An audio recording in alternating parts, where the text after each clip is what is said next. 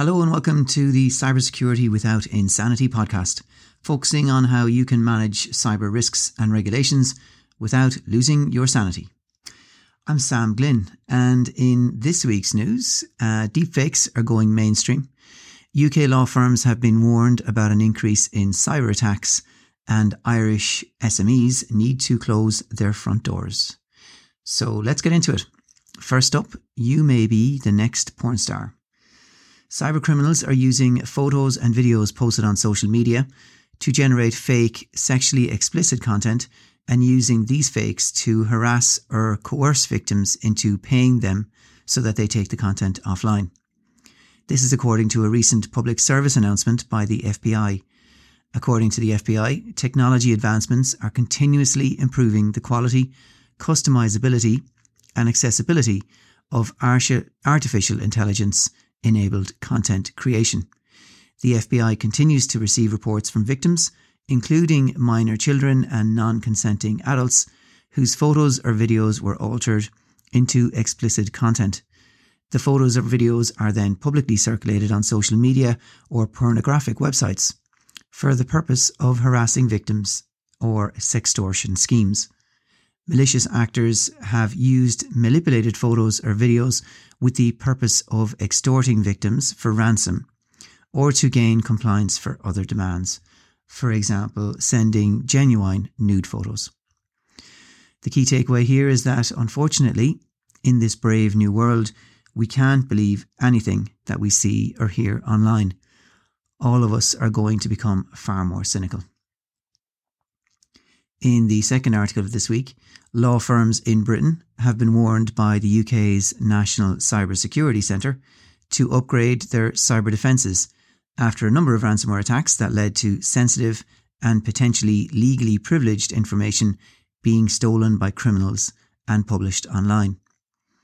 According to a recent report in The Record, one firm was fined £98,000 sterling by the Information Commissioner's Office, the ICO, for negligent security practices after it was deemed likely the criminals who had successfully attacked the firm had penetrated the firm's network through a publicly known system vulnerability in software that had not been patched for over 5 months. The ICO particularly criticised the firm for its lack of multi-factor authentication and the failure to encrypt stored personal data and legal bundles, as well as for the firm running Windows 7 past its support date. So what's the key takeaway? I've helped a number of legal practices and I know solicitors are focused on doing good work for their clients, but there's no avoiding the fact that this good work now needs to include good security. And in the third article of this week, only 20% of Irish small and medium-sized enterprises are very aware of the specific measures or tools required to protect their data. That is according to a survey by iReach Insights on behalf of Google and recently reported in Tech Central.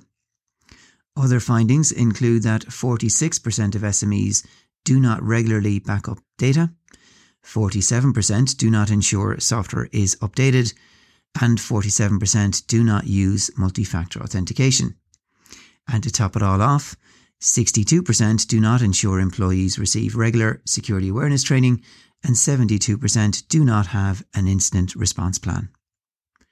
So what's the key takeaway? Well, as I've often said, most cyber attacks on most organisations are not sophisticated. They don't need to be because the majority of businesses are leaving their front doors wide open and inviting the attackers in for tea. If you want to know how to lock your front door, Google has published a video on their You're the Business website, which includes information about the common scams and key defences. As well as that, my Secure Foundation at codedmotion.ie/Secure Foundation also explains the 10 key things that you should focus on. And if you don't have the time or interest to do this yourself, I can help. Just go and check out my services at codedmotion.ie/services. Okay, on to the other things that I've been talking about this week. First up, I answered the question you've never asked: what has a toilet got to do with cybersecurity? Until very recently, the toilet in our house was always problematic. Sometimes it wouldn't flush, other times it wouldn't stop flushing. I had tried numerous amateurish solutions over the years, which usually solved the problem temporarily, but eventually the problem would return. In the end, I called a plumber, and it took him 10 minutes to solve the problem.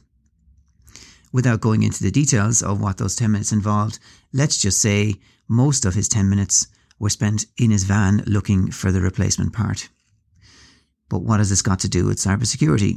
Well, if you don't have the time, experience or interest to assess and improve your cybersecurity defences, why not get outside help from someone who has done this before? It will take less time and you'll end up with a better solution. And then in terms of Wednesday's post, I suppose I hit a milestone, which was, according to my website, I have now published 250 articles on my ongoing quest to help normal people to manage cybersecurity risk and regulations without losing their sanity. So after 250 emails, will I run out of ideas anytime soon? Well, I've had a look through the archive and I figured a way to link cybersecurity to Phil Collins, Mike Tyson, the Golden Girls, Shakespeare, Paddington Bear, Semana Santa in Spain, St. Patrick's Day in Ireland, World Bee Day, Easter eggs, the Irish language, a bird feeder, a chocolate teapot, a cycle lane, and as I've just mentioned, a toilet. So I'm not so sure I'll run out of ideas anytime soon, but I do think it's time I took a breath and asked about you. So here's your chance. Imagine we met face to face for a coffee, and what I want to know is, what is the top challenge or roadblock that you'd like to pick my brains on? And more specifically, what are the 2 questions that you'd ask me? I'm really interested in hearing back from each of you, and I really mean you. So send me your thoughts and your questions to sam@codeandmotion.ie. It will land straight into my inbox and I will answer every email. And more importantly, your responses will also help me to identify the themes and topics that you're most interested in so I can focus on these in the future. And on that, I will wrap it up. So until next time, take care.